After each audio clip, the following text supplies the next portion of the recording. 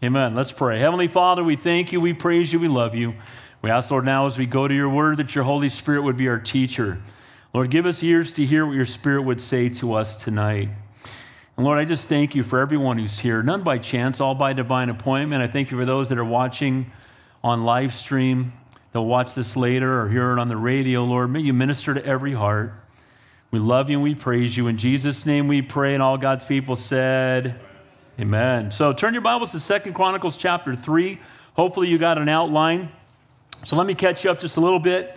So we know that this letter, like 1 Chronicles, was written to the children of Israel who were coming back from 70 years in bondage in Babylon to re-inhabit Israel.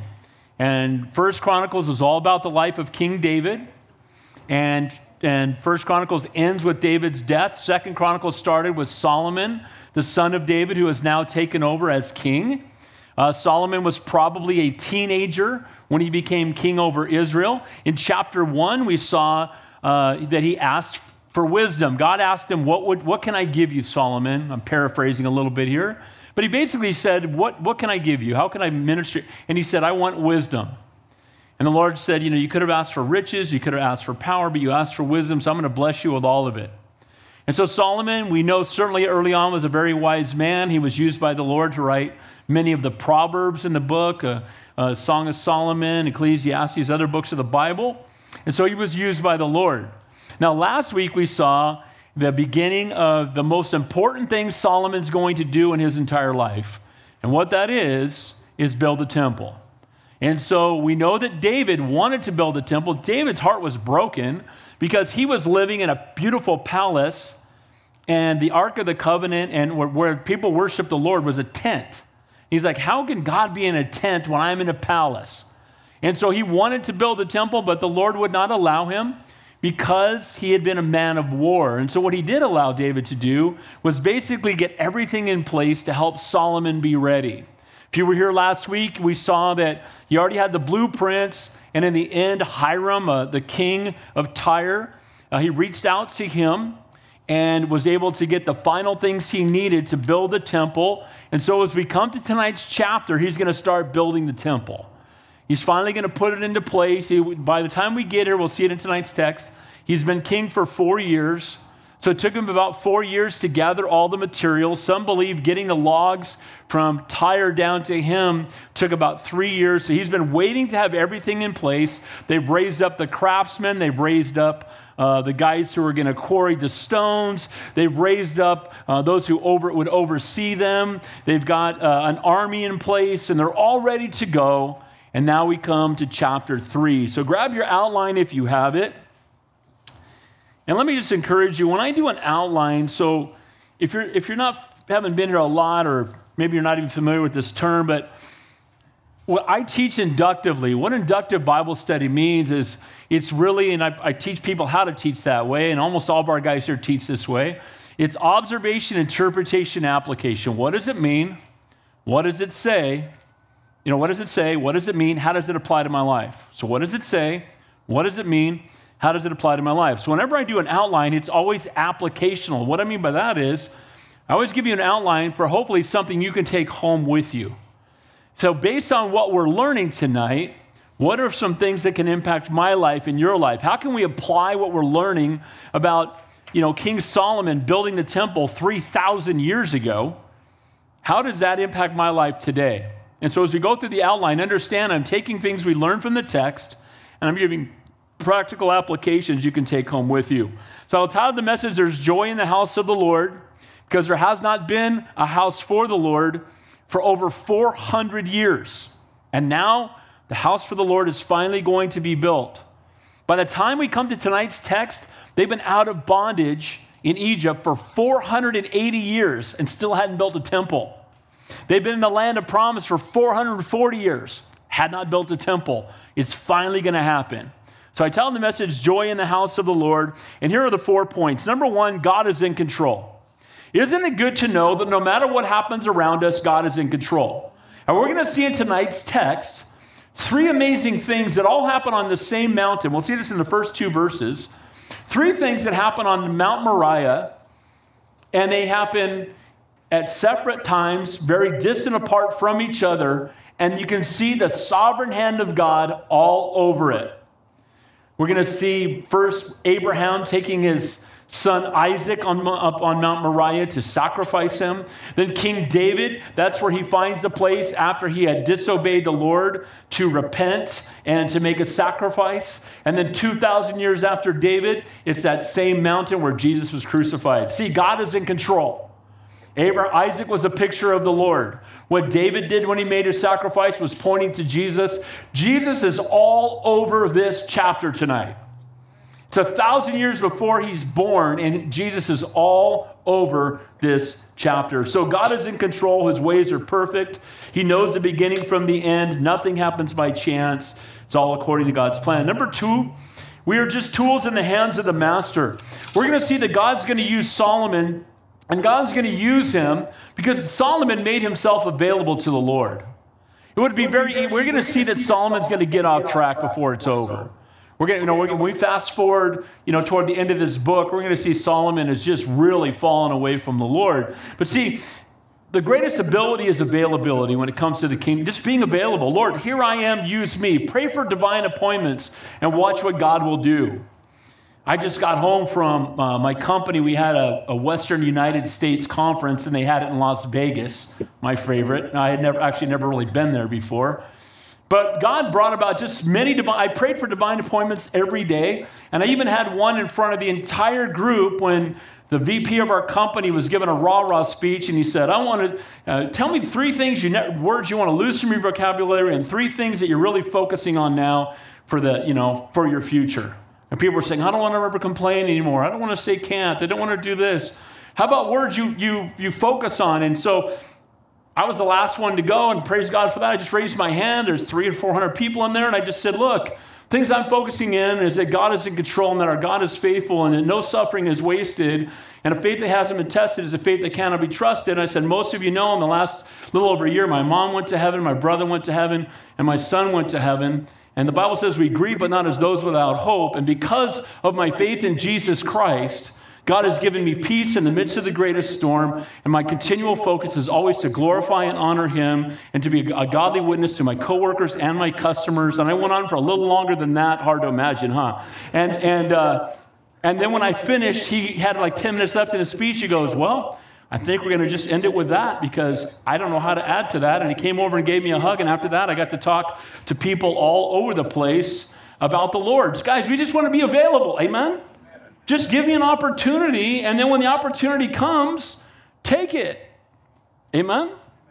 And so let's just pray for that, divine appointments, right? We're just tools in the hands of the master.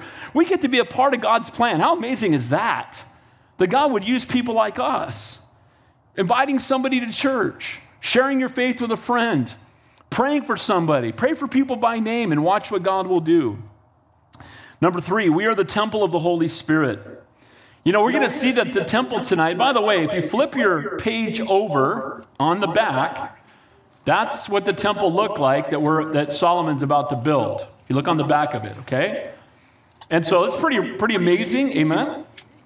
But you know what's amazing about it too, though? In those days, it's all stone on the outside. And from the outside, it looked a lot like a lot of the other buildings that were there. Not quite this grand, but a lot of the buildings in Jerusalem at that time would have looked similar to the temple. But you know where it looks radically different? On the inside, and we'll see that tonight.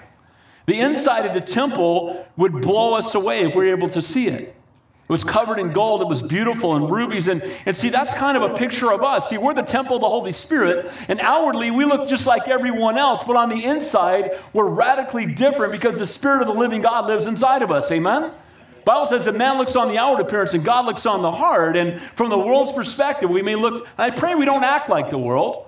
And I pray that we do live different than the world. But at first glance, we may not look that different. And at first glance, even though the temple was certainly the grandest building there, and it was very noticeable to the people and the children of Israel, the outside is not all that spectacular in a sense. But boy, on the inside, which we'll look at tonight, it's radically different. We are the temple of the Holy Spirit. By the way, we're all a work in progress. Isn't that good to know that God's not done with you yet? Can I get an amen to that? I'm so thankful, again, justified at salvation, just as if I never sinned, being sanctified, being set apart unto the Lord and molded more into His image until the day we are glorified in heaven. So God's not done working on us until we get to heaven. And I'm thankful because God needs to do some more work on me. How about you? And I'm glad that we're works in progress. There's nothing more priceless than all that the Lord has done for us. And we need to know that we're fighting a spiritual battle. You know, every day there's that battle between the spirit and the flesh in our own walk with the Lord. But there's also a spiritual battle that takes place around us. And then finally, in Him there is strength. As we spend time with the Lord, we will grow stronger. There's going to be two pillars that are outside of the temple itself that they walk into. And as they walk into Him, one of them is called In Him is strength. That's the name of the pillar. In Him is strength. You know, the reason that so many people are struggling and because they're trying to do it on their own. And when we do it on our own, we're going to fail. When we try on our own, without Him, we can do nothing. But I can do all things through Christ who strengthens me. So let's begin there. In verse 1 of 2 Chronicles chapter 3, every week I plan on doing at least 2 chapters, and then I get to 40 pages of notes, and I'm like, that's not happening. So we're going to just look at 1 chapter tonight. So let's begin there in verse 1. Again, there is joy in the house of the Lord. God is in control. And again, let's take a look there. It says, Now Solomon began to build the house of the Lord at Jerusalem. So he had planned it all out, and it had taken David many years, and then he prepared Solomon, and we're going to see later that it's in the 4th year of Solomon's reign that he finally starts to build the temple. Now, we can say, well, why didn't he do it sooner, and why did it take the people so long? But here's the reality. There's a lot of people that plan to do stuff that never do it. And if you talk to people, they'll talk about their walk with the Lord and how they want to get more involved at church, or they want to start serving more, or they have a burden to reach their neighbors for the Lord, or they want to, have a better devotional life. And there's all these things that they plan, but then it just never happens. And as believers, I pray that we would go beyond thinking about serving the Lord or planning to serve the Lord at some point. At some point, we need to step out of the boat. Amen? You know, Peter sunk in the water, but at least he got out of the boat. Amen? Most people don't. And so it comes to this place where we're going to build the temple.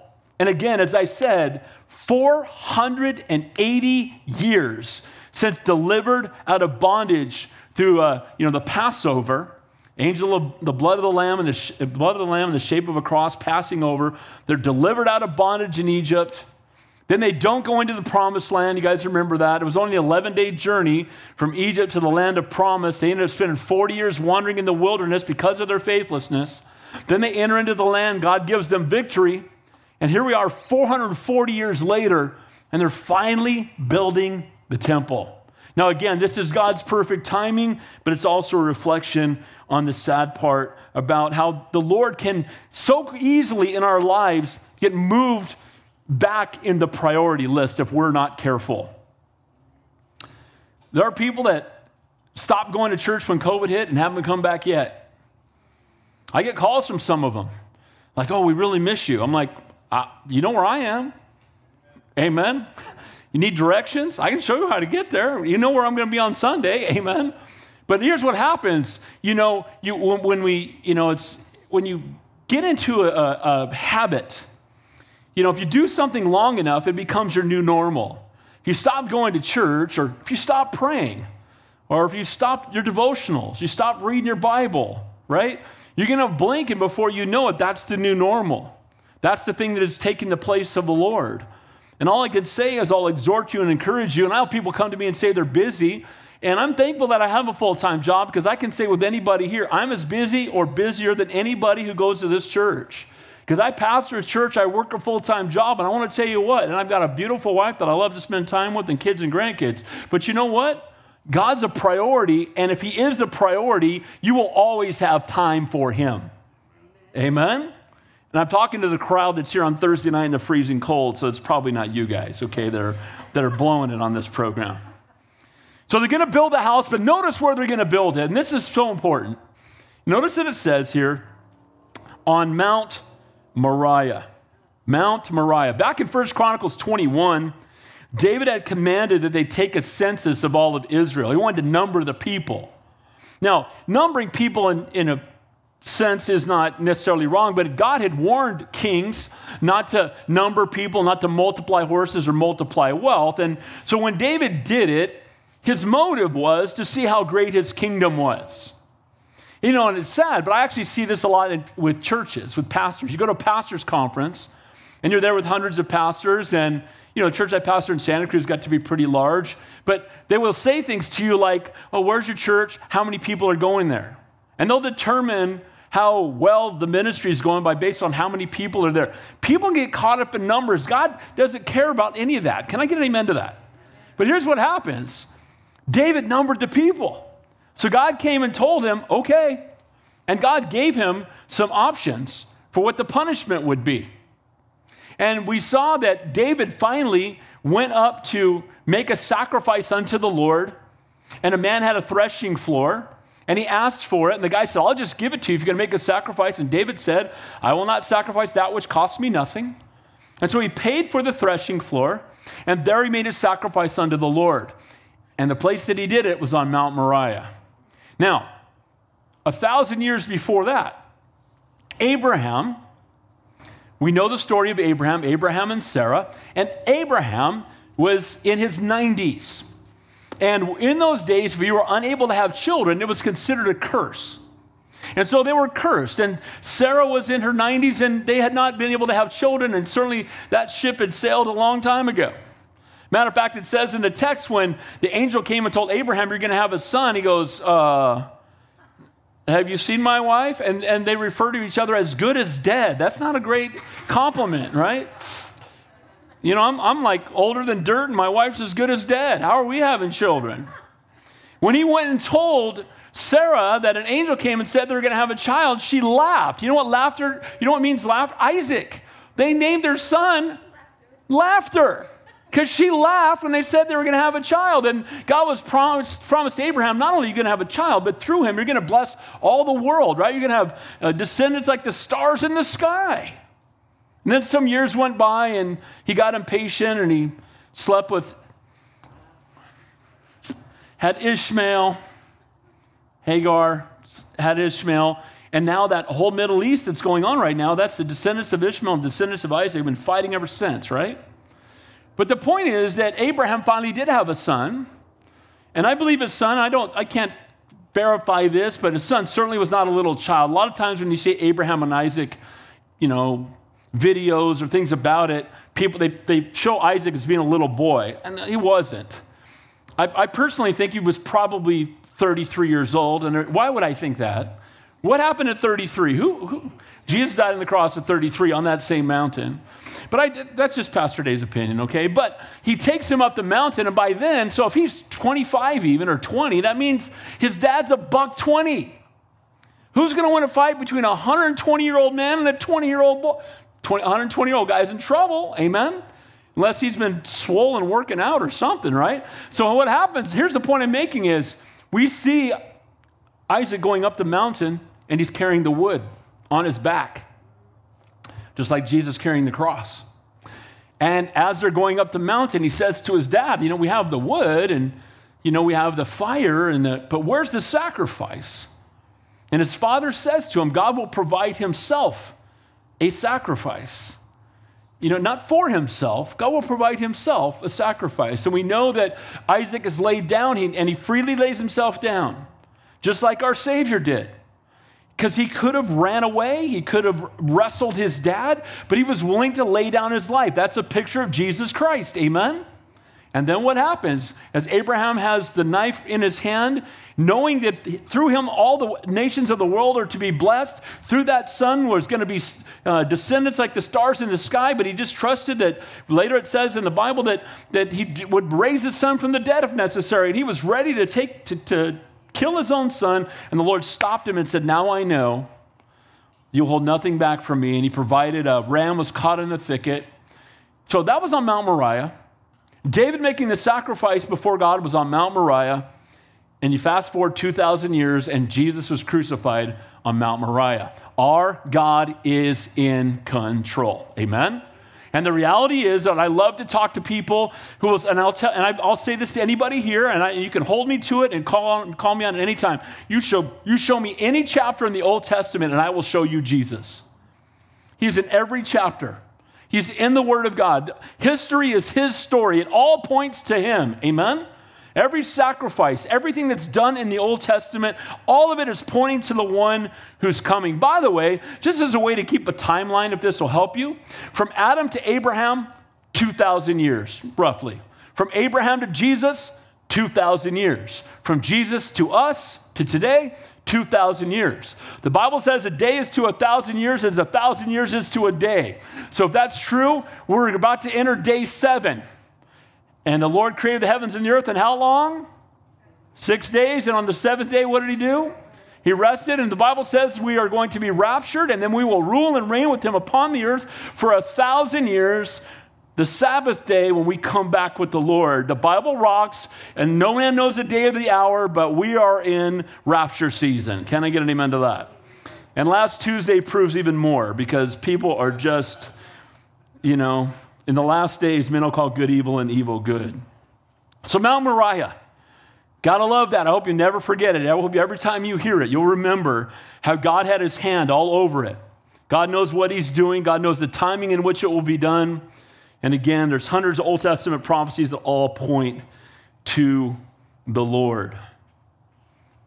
When God responded to the sacrifice, when David made the sacrifice, he knew that the Lord accepted it because he brought fire down from heaven. And when he brought the fire down from heaven, David knew this is where the temple needs to be built. So he was the one that passed that along to his son. And now his son is not only building it, but he's using the plans given to him by his father on the place where his father pointed him, who the Lord had pointed David to it. And guys, we all need godly people to speak into our lives. And again, Mount Moriah was again, one of the most famous places. And if we get our trip together for Israel next year, we will teach the crucifixion looking up at Mount Moriah. And then right after that, we'll teach on the resurrection, and we will go into the tomb where Jesus was laid, and he's not there anymore. Can I get an amen to that?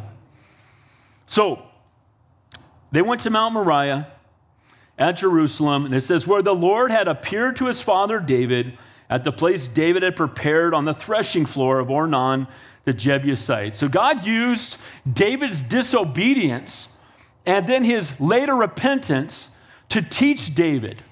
And you know what? I think that isn't God still doing that today in our lives? Amen? That when we disobey the Lord and then we repent, God has a way of teaching us through it. There can be consequences that, still remain, but God is growing us as we go through difficult times. So this is the place, again, where Abraham offered Isaac. It's the very place where David had offered up sacrifice. It's the place where Jesus will be crucified. And it's now there where Solomon is going to begin to build the temple. You know what's interesting? It was David's sin that required the sacrifice to bring an end to its consequences. And it was our sin that required a sacrifice, Jesus in the same place where David made his sacrifice, to bring an end to our sins' consequences, to forgive us and to redeem us and make us new creations in Christ. Amen? So each time it was overcoming sinful behavior. So this is when the actual construction begins. All David's prior preparations and plans were in anticipation of the actual beginning of the work. And one, again, could plan and prepare endlessly and never begin to build, but Solomon began to build the house of the Lord. Verse 2, and he began to build the house on the 2nd day of the 2nd month in the 4th year of his reign. If you go read 1 Kings chapter 6, it's kind of a parallel to this chapter. And that's where we read that it says that it had been 480 years as they were delivered out of bondage in Egypt. So all that time had passed by. And again, they feared the giants in the land. They listened to the spies. There were so many reasons while this kept getting postponed, while this kept getting pushed back, while they didn't go in and take over the land and do all that God had called them to do. And what I would say is this, because I hear this from people a lot, they feel like they've missed out on doing what God wanted them to do. Well, as long as you're breathing in and out, it's not too late. Amen? I mean, God's not through with us. We're indestructible until God is through with us. And just because we feel like, well, I haven't done anything up to this point, it's too late for me to be used by the Lord. Well, that's not true. Again, God still wants to use each and every one of us. So David had wanted to build the temple, but God would not allow it. Now, again, by the way, they spent 430 years in bondage in Egypt. 430 years.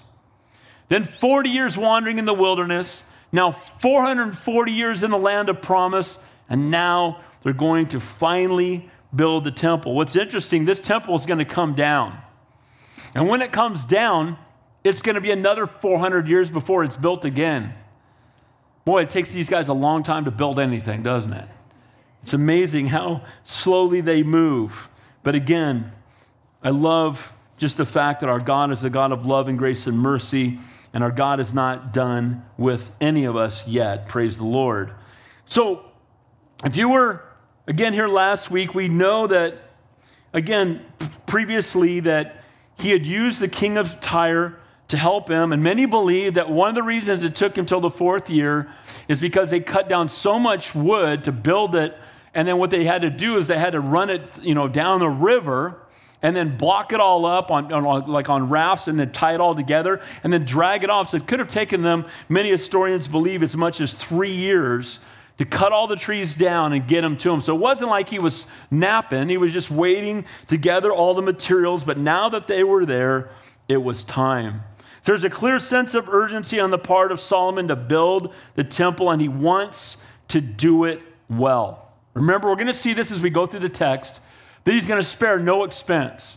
He's going to give the best he has in every way. And we're going to see just how elaborate this tabernacle is. And what's amazing about it is, it's going to be the most beautiful building maybe ever on the inside, and almost nobody ever got to see it. Because the Holy of Holies was only seen by the high priest on what is now called Yom Kippur, but the Day of Atonement. And he was the only one that got to enter in. It's only the guys who built it to begin with, and then once a year when someone would go in, they would see the most beautiful part of the temple. See, the good news for us is that we are now the temple of the Holy Spirit, and my prayer is that people get to see what God can do in the lives of his people. So they designed the temple. They're ready to go.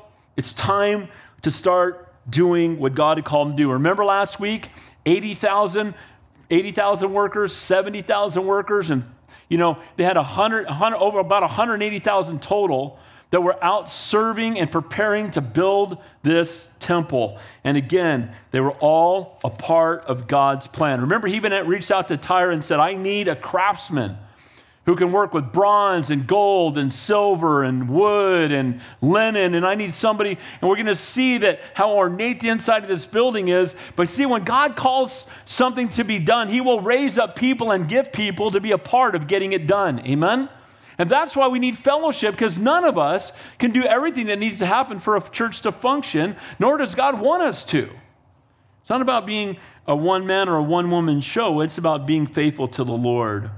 So Solomon was given clear instructions by his father for building the temple. God revealed instructions to David. David gave them to Solomon. Then it says this in chapter 28, a few weeks back, that David gave Solomon his son the pattern for the porch of the houses therefore, and the treasuries thereof, and the upper chambers, and the inner parlors, and the place of the mercy seat, and the pattern of all that he had by the Spirit of the courts of the house of the Lord, and all the chambers round about it, the treasuries for the house of God, and the dedicated things. So point number one, God is in control.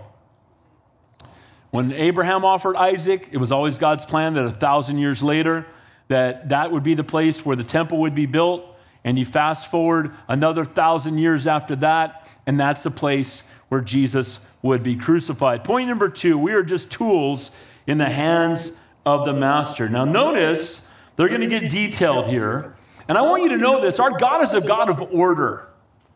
A lot of churches lose their way when they're so driven by experience that they forget what the Bible says. First of all, the Holy Spirit is not the author of confusion. Can I get an amen to that? So if you're in a church and it's confusing and people are barking in the Spirit and rolling in the aisle and, losing their minds, that's not the Lord. Why? How do we know that? Because the Holy Spirit does not bring confusion. He brings, first of all, the Holy Spirit's always pointing people to Jesus. Amen? Always. Not to a man blowing on people and waving a coat over their head. Can I get him into that?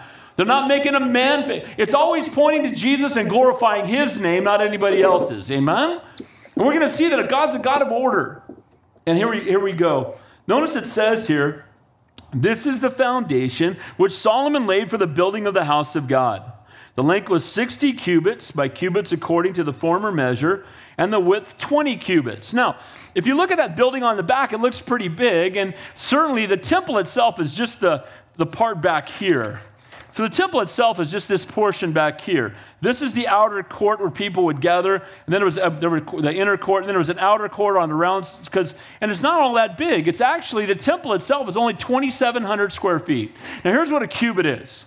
A cubit in those days was the length between your elbow and the top part of your middle finger. So it was never exact, and often they would make it universal, whatever the king's measurement was, but usually when people were measuring it, they would just use their arm. Okay, there's 1 cubit, there's 2 cubits. So a cubit is about 1.5 feet. So when it says there, going back to where it gives us the measurements, it says it was laid with 60 cubits. That's 90 feet. 90 feet, 30 yards. Okay? So 90 feet, and then it says, so that's the length, and then it says, and by cubits, and it says the former, and then the width is 20 cubits. So 20 cubits is 30 feet. So 90 by 30. And again, if you took any math, and paid attention, 90 times 30 is 2,700. It's 2,700 square feet. So that's a decent sized house, but it doesn't sound all that great for a temple. Now we're going to see the temple has a lot more going on around it. And certainly the temple itself dominated Jerusalem. When you go to Israel, they have these models of the whole city, and it's the dominant, most, the thing that stands out more than anything else because everything else that surrounds it. But the temple itself, where the sacrifices were made, where the holy place was, and where the Holy of Holies was only about 2,700 square feet. So why so small? Because it's not a gathering place. Crowds didn't go there. Only the priests went into the temple. And we'll talk more about it as we get there. But when you walked into the temple, there was 2 rooms. First of all, there was a court where they had the bronze laver and the bronze altar. The bronze laver is where they brought the sacrifices. It was a bronze in the Bible always pictures judgment. And so they would bring the animals and they would slit their throats. They would spill the blood. And what they would do for the burnt offerings, they would tie the animals down. And the altar was about the size that a grown man could lay on. And they would tie it by its feet and by its 4 feet in the case of an animal. And then they would burn they would slit its throat, take its blood for the sacrifice, and they would burn the entire animal on the burnt offering, which was a sweet-smelling aroma in the presence of the Lord. And then the priest would then go from there, and he would go over to the bronze laver, which is a picture in my mind of baptism, right? This is a picture of the cross. Right? And then they would come over and they'd be covered in blood and they would cleanse themselves. Right? We've been covered by the blood of the Lamb and we've been cleansed by the work of the cross of Calvary. And so there's the bronze laver. So then from there, they would have that first door. And only the priests could go in, and there were certain priests whose jobs were to go in and maintain what was called the holy place. So there's the Holy of Holies. We'll talk about that in a minute. There's the holy place. But when you walk into the holy place, on the left-hand side, you would see the golden lampstand. Golden lampstand was to remain lit 24 hours a day. And so these guys would come in and keep it lit. And these priests would come in. And then on the right-hand side, you saw the table of showbread. They'd have 12 loaves of bread, one representing God's provision for each 12 tribes of Israel. And so they had the table of showbread. And so they would go in and bake the bread and change it out. And then they would, the priests would feed on the old bread once it had been replaced. And I'll tell you what this all means in just a moment. And then you would go to the back, and there was a veil that was there. But before you went through the veil was this little box. And it was the altar of incense. on the altar of incense, they had incense that had to burn 24 hours a day. So these priests were coming in, making sure the golden lampstand was lit, making sure the showbread had been replaced, and they would go and make sure that incense was burnt. Now, what would that incense do? It would pour over the top of the veil and into the Holy of Holies, and it was a picture, again, of prayer. Incense is a picture of prayer. So what does this all point to? So the bronze altar points to Jesus dying on the cross. The bronze laver, again, baptism and being cleansed by the shed blood of Jesus on the cross of Calvary. When you walk in, the golden lampstand, Jesus is the light of the world. When you look at the table of showbread, he is the bread of life. Amen? And then the altar of incense, where is Jesus right now? What's he doing right now? What's he doing?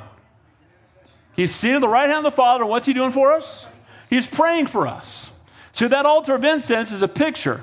Now, we're going to get to it, and so I'm just telling you all of it ahead of time. We'll get to it, and you'll understand it. So then you go into the Holy of Holies. Now, the only time they could go in prior to Jesus' death on the cross was the Day of Atonement, and only the high priest got to go. And so the high priest would go, they would make the sacrifice, he would bring it into the Holy of Holies. Now, when you came into the Holy of Holies, what you found was the Ark of the Covenant. Now, at this point, when they're building the altar, the Ark of the Covenant has been in a tent, first of all, for a while in another place, in part of town. Some guy, remember somebody touched the Ark and dropped dead, and then people didn't want to touch it, and they stayed away from it. Well, now they're building a place for it to be permanently. Well, when the temple was built, they'd go in, and what you would see, and we'll see this in tonight's text, there's the ark itself that had cherubim on each side, and their wings touched at the top. There was a box with a golden seat, a seat above it, and it was the mercy seat, and it covered what was inside. Now, what was inside of that box were three things. Aaron's rod that budded that proved that he was the high priest. Well, Jesus is the great high priest. Second thing was a jar of manna. Jesus is the bread of life. He's our provision. Amen. And then thirdly, the Ten Commandments, because he is the Word. Amen. And he is the fulfillment of the law. So they would have the mercy seat that would cover it. And so the guy that would come in, and we'll also see, some of you may not know this, but in the back wall, if you will, of that Holy of Holies were two angels, two other cherubim, right? And we're going to see that their wings spanned 20 feet. So they were from one wall, one portion of it to the other wall, from one wall to the other. And when you would walk in, you'd have these two, cherubim that had been carved, right, staring at you. And you'd have the cherubim on the top. And so they would come and he would sprinkle the blood of the lamb in the center part of the ark. And that would be the Day of Atonement, atoning for the sins of Israel, and pointing again a year forward toward the Messiah who's coming. Amen? Now, what's amazing about that is, it's also a picture of the resurrection. And you've heard this if you've been coming here any length of time.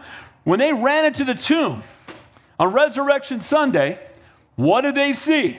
An angel at the foot, an angel at the head, blood-stained clothes in the middle. Again, the ark was always pointing to Jesus. The bronze laver was always pointing to Jesus. The altar was pointing to Jesus. The table of showbread's pointing to Jesus. Amen? The golden lampstand's pointing to Jesus. And the altar of incense pointing to Jesus. Guys, it's Jesus, Jesus, Jesus, Jesus. None of that points to Muhammad. None of that stuff points, because they claim that they are descendants of Abraham. And they say Ishmael was the chosen one. Well, if Ishmael's the chosen one, show me where he rose from the dead. Can I get an amen to that? Show me what cross he died on, and show me how any of that points to him. Jesus is the answer for everything. Amen?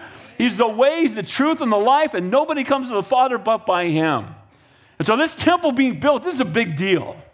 It's taken 480 years for it to happen, but it's finally happening.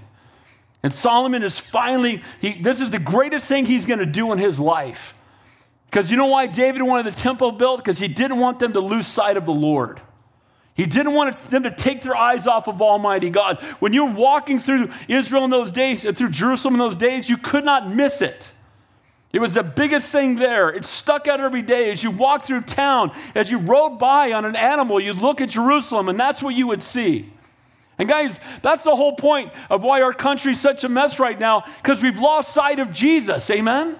And we don't have enough things being lit up to remind everybody that he and he alone. Don't say Merry Xmas to me ever, in Jesus' name. Can I get an amen to that? Don't take Christ out of Christmas. Amen? Let's be on it. Don't say happy holidays. Stop that. Happy Jesus' birthday. Let's just do that. Can I get an amen to that? Let's proclaim his name. So the temple's being built. This is so important. We don't want our people to forget about the Lord. We don't want them to forget about the God of Abraham, Isaac, and Jacob. That's why the temple needs to be built. And it's pointing to the one who's coming. The Bible rocks, amen? So then he says there, so the foundation's been poured. And by the way, that's where you always start. The foolish man does anything other than build foundations. My first house that I bought, my wife and I, we bought the house, we put a bunch of money down, they were building it. We were living in an apartment while it was being built, and all of a sudden, halfway through, they stopped building them. And then we went by and thought, what happened? And we found out that the foundations on these houses that were like 80% built were bad. And so they gave us our deposit back, and then they ended up burning the houses down in Lethal Weapon 3. That's a true story. So they burnt the houses to the ground because the foundation was no good. Guys, the foundation for us is Jesus, amen? It's the Word of God. And so the foundation was the first thing that they poured. And they poured it according to the plans that God had given them, and God's going to honor that. This is verse 4. And the vestibule that was in the front of the sanctuary was 20 cubits long, that's 30 feet, across the width of the house, and the height was 120. He overlaid the inside with pure gold. So outside of the temple itself was a vestibule, or really like a porch. And it was like 30 feet long. And so this was the kind of the inner court where you would go to enter into the building. And it's all being laid out and measured out according to the plan that God had given David. Now, what's interesting, the Bible tells us that the temple itself is a picture of heaven. And we're going to see some of those pictures of heaven as we go through this tonight. So the porch, the entrance hall was on the east side of the temple. On the other three sides of the temple, they literally had like almost like small apartments or compartments built into the wall where the priests would stay, where the priests would sleep, where the priests would, bathe, and then they would serve right there in the temple. So these were all built in to the walls of the sanctuary. Then it says in verse 5, the larger room, he paneled. First of all, the inside room, they covered it in gold, and we'll talk more about that. He overlaid the inside with pure gold. And then it says in verse 5, the larger room, he paneled with cypress, which he overlaid with fine gold, and he carved palm trees and chain work on it. Now, see, I love palm trees, and that's biblical. Can I get an amen to that? Right, Jack? You know better now, amen? Jack hated palm trees. He loves them now. But what I love about this, the larger room he's talking here is the holy place. The larger of the two rooms in the temple, you have the holy place, you have the Holy of Holies. And he says that holy place, that from the outside, again, it just looked like stone. But when you got on the inside, it was paneled with cypress. So what they did is it was all stone. That's why these guys are working in the quarry. Got 80,000 guys quarrying stone. Why? Because that's what the whole building was built. But on the inside, they put panels up, and they covered them in gold. So it was completely covered in gold because, again, it was a place where the Lord, a picture of the Lord, would dwell. And they had carved palm trees and chain work on it. So they've got all these people with different gifts, and they're each using their gifts to bring about God's perfect plan. And again, I love that they have palm trees. I was talking to some of my coworkers, and they were asking a question like, I said, we're talking about where do you like to go on vacation? I said, if it doesn't have palm trees, it's not vacation. Doesn't count. I'm a tropical guy. If it's cold outside, that's not a vacation. That's a burden. I'm not interested. Amen? It says there, and he decorated the house with precious stones for beauty, and the gold was gold from Parvaim. Now, we don't know where that city is, but some of the ancient writers had said this was the most pure gold you could find, and it was so pure that it almost had a reddish hue to it, which I find interesting. So when you walked into the place, it was covered in gold, but also had all these beautiful stones on it. We also know that the tabernacle itself had angels weaved into the ceiling. So when you would walk in to the tabernacle, you were surrounded by pictures of angels, and we're going to see the same thing here as we get through the temple itself. So he decorated with precious stones. This is one description among many that gives us an idea of how beautiful the temple was and how Solomon spared no expense making it beautiful. And the reference to precious stones, again, also could include mosaics on the ground that were inlaid with precious jewels. Now, again, what's amazing about this, it was the most beautiful place on the planet, and very few people ever got to see it. Because all they saw was the outside stonework. And you know what? The people that don't know the Lord, all they see is the outside of us, and I pray that we would represent the Lord well, we would be salt and light, but they'll never fully grasp the amazing and beautiful work that the Lord's done inside of our hearts. Amen? And that's the thing that God sees, and that's the thing that pleases the Lord, is the work that he's doing in us and through us. If we truly know the Lord and understand all that he has done for us and continues to do in us, how can we possibly give him less than our best? Amen? People say that to me all the time. I'm just too busy. Most of you guys know I have a job. I have 200 accounts. I have several say, well, I want to come visit your church, but Sunday's my only day off. And I said, well, yeah, if you keep rejecting the Lord, you're going to have a whole lot of days off for eternity. Amen? And they go, wow, Pastor, that's kind of rough. I go, bro, eternity, smoking or non-smoking, right? Pick one, right? Where do you want to spend eternity, right? Guys, this is a vapor of time on this planet.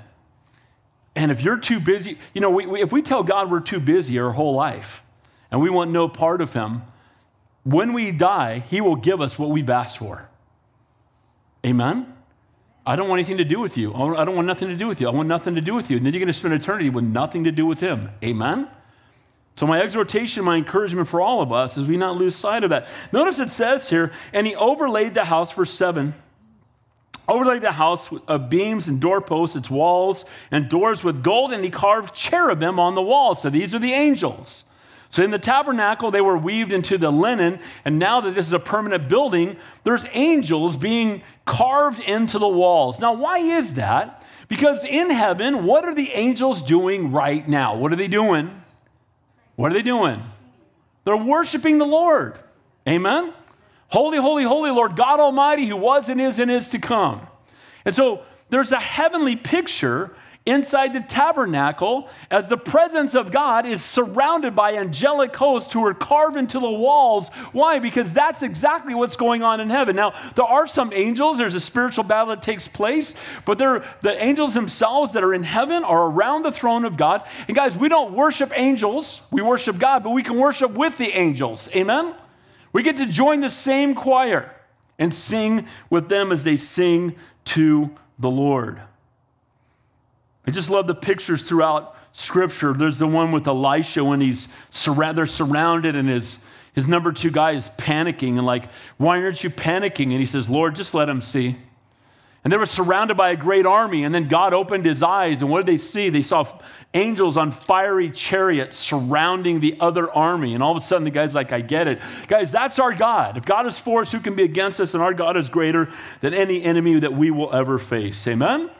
So point number 2 there, we are just tools in the hands of the master. See, God has the plan already in place. He just wants us to be available. He just wants to say, Lord, use me for your kingdom and for your glory. If you want to hug somebody, use my hands. If you want to encourage somebody, use my lips. If you want to minister to somebody, use your money that's in my wallet. Can I get an amen to that?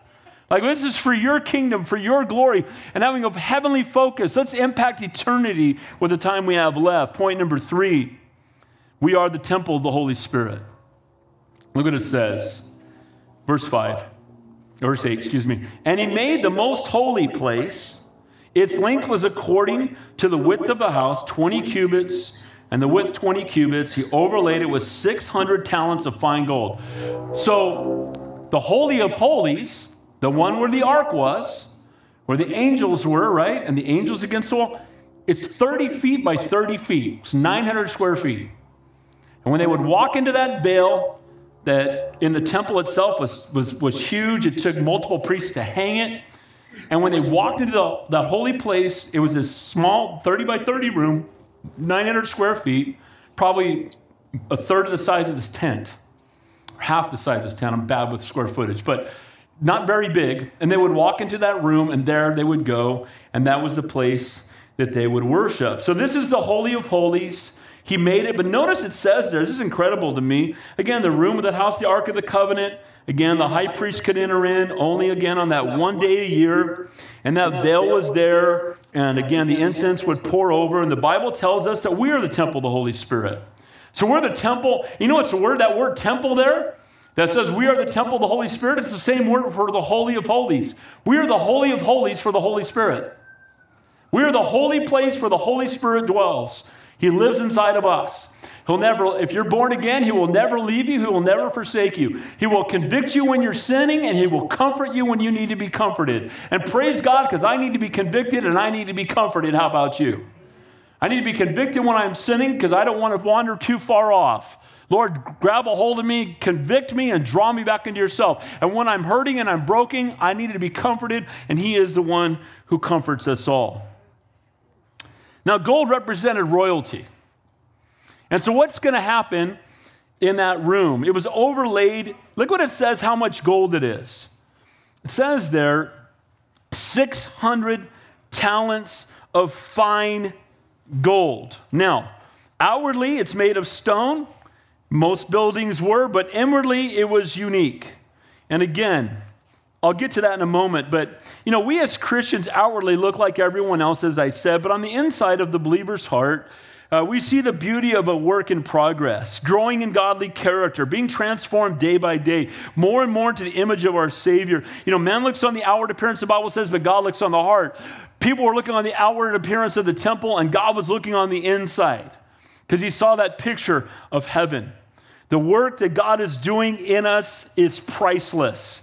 And again, the book of Ezekiel tells us there's going to come a day when God's glory would abandon the temple. AD 70, the temple will be destroyed. It's going to be destroyed before that by Babylon.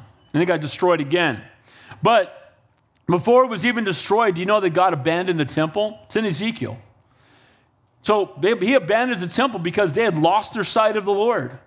And once they lost sight of the Lord, again, it became just a building. And then you know what? If we don't have the Lord, that's all we are. We're just empty, right? See, God created us to have a relationship with Almighty God. So we are the Holy of Holies for the Holy Spirit when we're born again. But until we know the Lord, we're spiritually dead. We're dead in our trespasses and sins. Our lives are empty, and nothing else will fill it. Sex won't do it. Drugs won't do it. Alcohol won't do it. Money won't do it. Power won't do it. Fame won't do it. There's nothing that can fill that God-shaped vacuum that only he can fill. And so God created you to be the Holy of Holies. God created you to be the temple of the Holy Spirit. And guys, if you don't have him, your life is empty, and it always will be until you surrender your life to him. Amen? There's no other hope. There's no other answer. Your flesh will never be satisfied.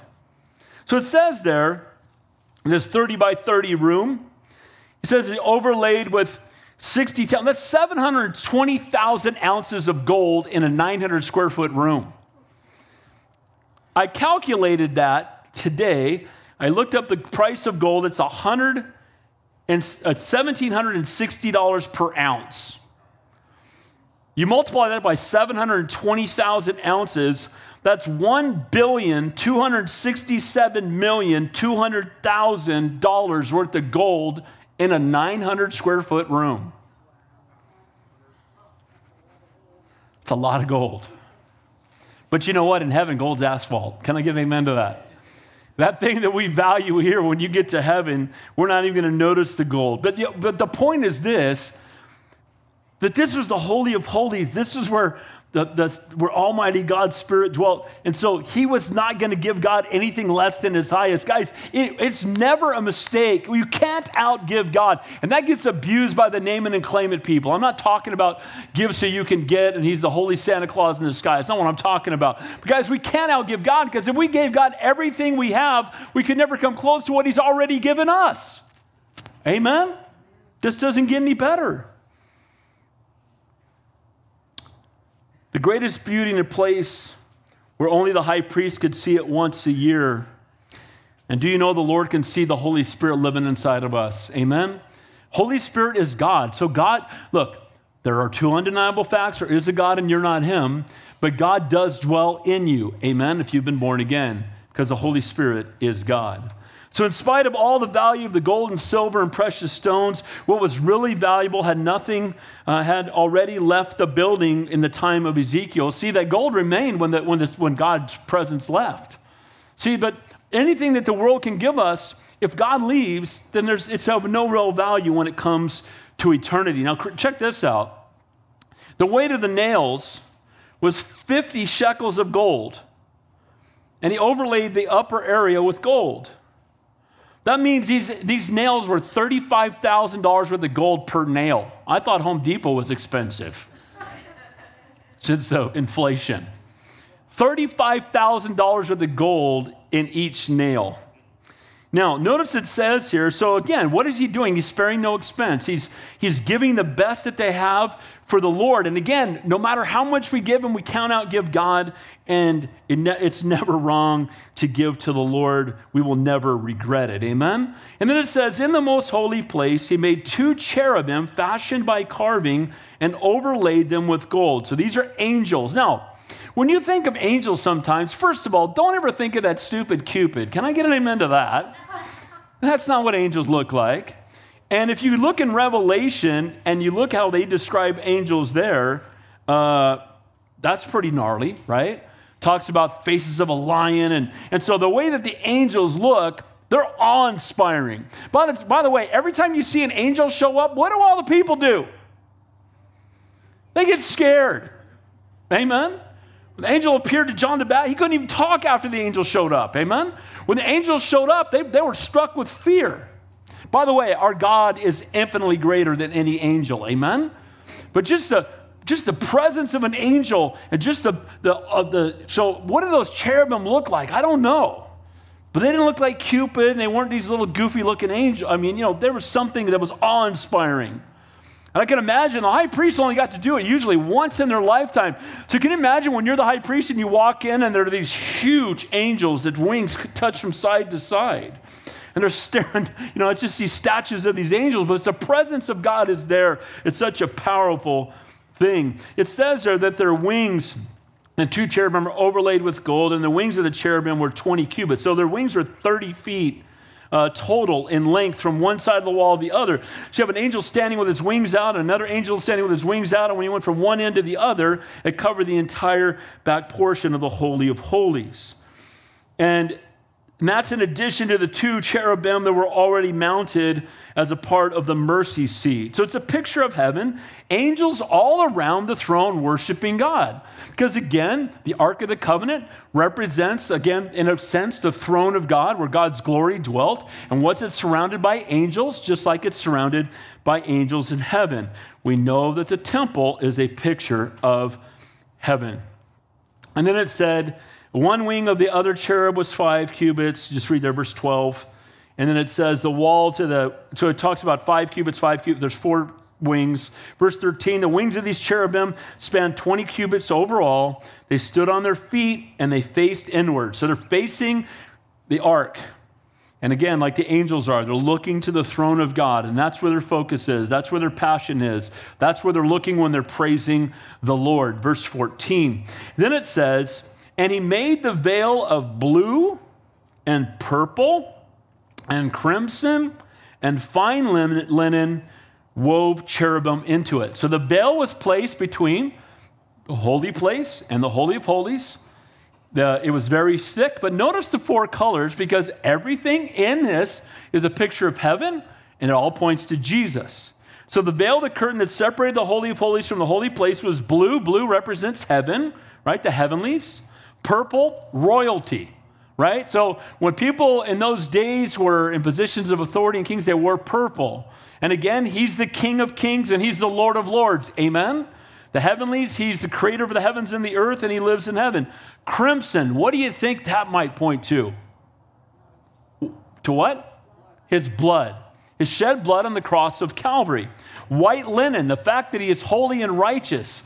And you know what? That through him we've been made white as snow, but it points to Jesus as holy and righteous. And then the cherubims are the angels that surround him. So Jesus, like the veil, Only way into intimate fellowship with God. So you could not come into intimate fellowship with God unless you pass through the veil. And we cannot have a relationship with God the Father unless we come to him through Jesus Christ. Amen?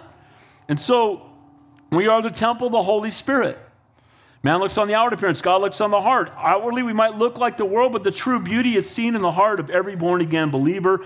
And we are all works in progress. But guys, that should not be an excuse. We should not be satisfied with saved souls and wasted lives. We should not be satisfied living a lukewarm walk. We shouldn't compare ourselves to the worst people that call themselves Christians. We should look at how we compare to the Savior that suffered and died that we might have eternal life. Again, Jesus died on the cross for our sins, and only because of him we can be made holy and we can enter into fellowship with the Lord. When Jesus died on the cross, what happened to the veil? What happened? It was torn. And when the veil was torn, you know what that means? It's not just the high priest one day a year on Day of Atonement going into the Holy of Holies. Now that the veil's been torn, if you're born again, you can enter into God's presence anywhere and anytime. And don't you love that? Amen? The older I get, the more I wake up in the middle of the night. I don't sleep a lot anyway. That's just kind of how God's built me. And part of that's because I need to study as much as I do. So a lot of times I'll sleep 3 or 4 hours a night. But what I love is when I wake up in the middle of the night, the first thing I think of is just sitting there and laying there and talking to the Lord. And you know what's great about that? You can talk to the Lord in the middle of the night and he hears you. Amen? I love that when I'm driving between sales calls, I will turn everything off. I'll either be listening to worship music or a message on the radio, or I'll just spend time talking with the Lord while I drive to my next appointment. And it's amazing. I'll have 1 hour between sales calls, and I'll get there, and I'll think, how did that go so fast? And I've been hanging out with Jesus. I'm so glad the veil is torn, and we can enter into his presence anywhere and anytime. And do you know that there's nothing the Lord loves more than you coming to him? He's your Abba. I'm a dad. There's no way I would ever tell my kids, come. I want to talk to you. I love my grandkid. Come sit on my lap. I want to spend time. You know what? And that's what the Lord wants from you. Amen? He wants to have fellowship with you. He wants to have a relationship with you. It's not about a religion. He's not looking for, some religious bunch of rituals. He wants you to have intimate fellowship with him. Final point. In him there is strength. In him there is strength. How many guys in the last 6 months have gone through a trial? Raise your hand. Okay, it's most people in here. And the reality is, as believers, in this world you will have tribulation, but be of good cheer, for I have overcome the world. So in this world, we are going to go through difficult times. The good news is, we'll never have to go through them alone. The Lord will always be with us. So look at this final point. As we spend time with the Lord, we will grow stronger. And again, real strength doesn't come from trying harder, but surrendering more. And he that overcomes, he says, I will make a pillar in the temple of God. Look what it says in verse 15. And he made in the front of the temple 2 pillars, 35 cubits high. So 35 times 1.5, 52 and a half feet tall. So 52 and a half feet tall, these huge pillars in the front of the temple as you would walk in.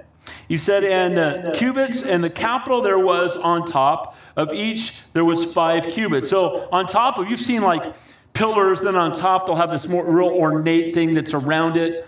And it'll be decorated, so it's kind of awe-inspiring, and it's something beautiful to look at. And then it says in verse 16, he made wreaths of chain work in the inner sanctuary and put them on top of the pillars, and he made 100 pomegranates and put them on the wreaths of the chainwork. You know what's interesting? When you look at the way that the priests were dressed, there was always talked about pomegranates, pictures of pomegranates inside of their clothing. And then pomegranates, right, you'll see are pictured on like these pillars as you're going into the holy place. Now, what do you know about pomegranates? First of all, why do a lot of people don't even bother with them? Why? They're messy. And what color's in there? What does it look like? I mean, if I eat a pomegranate, I feel like I look like I just delivered a baby or something, right? I mean, it's just a mess. It's like a blood, like I just gave surgery or something, right? And so I don't think it's by chance that the priests had pomegranates on their, on the hems of their garments and pomegranate, because again, it's this fruit, right? And isn't that amazing when you think about it? It's something that it's bloody, that's fruit. And the blood of Jesus Christ, there's nothing that's borne more fruit than that ever. Can I get an amen to that? So it's not by chance. God knows what he's doing. He creates all this stuff and makes you want to eat a pomegranate. So in verse 17, then he set up the pillars before the temple, and on one right hand and the other one on the left, he called the name of the one on the right hand Jachin, and the one on the left Boaz. Now, that doesn't mean a whole lot. You look up what their names mean. What do their names mean? Jachin means he shall establish, and Boaz means in him is strength. So when they would walk into the pillar that was outside of the temple, as they would enter into that court, what they would see is these pillars, and they knew their names. He shall establish, and in him is strength.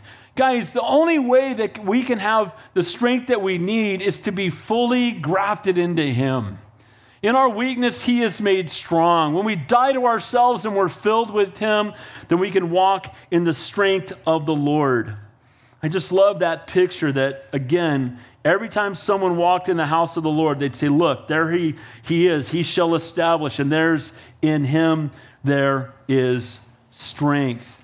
One of the things in the Bible as we close, as a pillar is something that holds things up and keeps the roof from falling in. In the Old Testament, kings would lean on pillars or stand by the pillar or address the people from a pillar, just as Jesus will walk through you to address others as a pillar. Others will look to you. In Solomon's temple, the pillars had names, but the Bible says this in Revelation, that God promises to make us pillars. It says, he who overcomes will I make a pillar in the temple of my God. And he shall not go more out. I will write upon him the name of my God, the name of the city of my God, which is in Jerusalem. He shall come down out of heaven from my God, and I will write my name upon him, a new name. He wants to make some of us those who hold others up. That's what pillars do. Have you ever heard of someone use the term, he's a pillar in the community? Have you ever heard that before? And what are they talking about? Somebody who's a standard, someone who's strong, someone who holds other people up. And so not only do we see these pillars in the temple, but God has called us to be pillars who hold up and love and minister to others. Amen? So, in closing, there's joy in the house of the Lord. First of all, God is in control. His ways are perfect. He knows the beginning from the end. Nothing happens by chance. We are tools in the hands of the master. We get to be a part of God's plan. What a blessing. We get to be used by God. We get to be salt and light to a lost and a dying world. We are the temple of the Holy Spirit. We are the holy of holies of the Holy Spirit. The Holy Spirit dwells within us, and we are the holy of holies where he dwells if we've been born again. And then finally, in him there is strength. Let's pray. Heavenly Father, we thank you, we praise you, we love you, Lord. You are indeed a great and awesome God. Help us, Lord, to be pillars for you, to hold others up, to die to ourselves, to walk in the fullness of the Holy Spirit, to be salt and light to a lost and a dying world. Help us, Lord, to see you in everything because you are in everything. You're an all-knowing, almighty, all-powerful God. And there's joy in the house of the Lord because you're here, because we get to spend time in your presence, because we get to know, not just know about you, but know you in an intimate and personal way. I pray for everyone who's here, minister to every heart. To those that are watching on live stream, I'll watch this later. May you minister to them as well. We lay our lives at your feet. In Jesus' name we pray, and all God's people said...